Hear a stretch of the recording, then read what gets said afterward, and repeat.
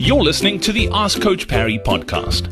If you'd like to join thousands of other runners from around the world who are getting direct access to Coach Parry, his science-backed training plans that work, and a community of runners to motivate you and hold you accountable, then head over to coachparry.com/ask. Welcome back onto this edition of the Ask Coach Parry podcast. We've got the coach with us, Lindsay Parry. Lindsay, how's it? Nice to have you on again. Yep, Brad, it's our favorite time of the week. Yeah, absolutely. And today's question off the forums on the Coach Parry training app is from Chandra.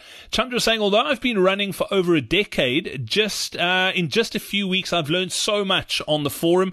So thanks for that. She says, my resting heart rate is in the mid-40s constantly. I'm 64 years old and I've seen my doctor and there are no issues noted. With running, my heart rate goes into the 150s, even in runs that I don't feel like they're hard. On hills, it's higher, but comes back down pretty quickly. I threw out the formula for maximum heart rate based on age long ago. I've run over 15 marathons, mostly in the 410 to 420 range. What should I be doing differently to keep my heart rate lower during my easy and long runs? So there's a couple of things that we need to touch on here. And the first, I guess, from a physiological perspective, is that heart rate does have a fairly strong genetic link. So, all those formulas are based on the fact that as we get older, our maximum heart rate does come down, sure. But the more active you are and the more you have pushed yourself over the years, the less age will have an impact on that. So from that point of view, you're right. Throwing out the age-related formulas is the right thing to do. Still, at the age given, 150 does seem a little bit on the high side. But that takes me to the next thing, which is very important to make sure, is that you are not relying on a wrist-based heart rate monitor. Quite frankly,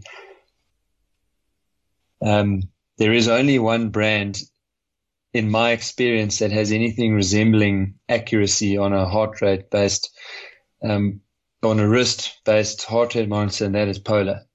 And even so, where and how you put that unit on is quite important. It has to be away from the two condyles or wrist bones on your wrist. It needs to be above those, closer to the elbow, very flush with the skin, and the unit needs to be very tight. There mustn't be any movement, because that movement, for a start, causes inaccuracy. And secondly, if the watch or the unit is able to move, it allows light in. And as soon as there's light, it interferes with those infrared sensors. So inherently, it's difficult to get accurate reading. So that would be my first step. The first thing is realizing that because you have been running and training properly and running very well, I might add, for the age category in terms of time, your heart rate you will have a higher maximum heart rate than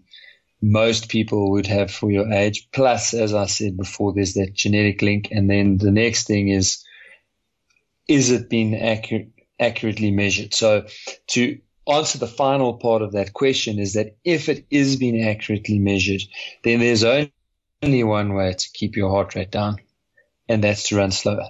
And the fact that it's going up when you're running uphill also tells me that you're not adjusting for the hill.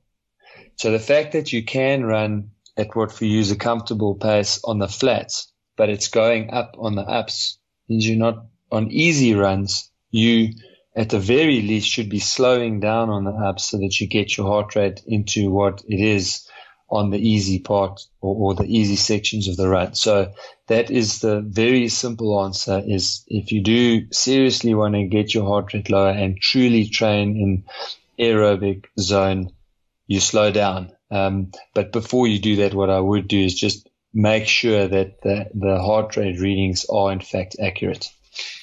Awesome stuff, Chandra. Thank you very much for that great question. Lindsay, thanks to you as well. Don't forget, if you'd like to get your question answered, all you need to do is head over to coachparry.com/ask.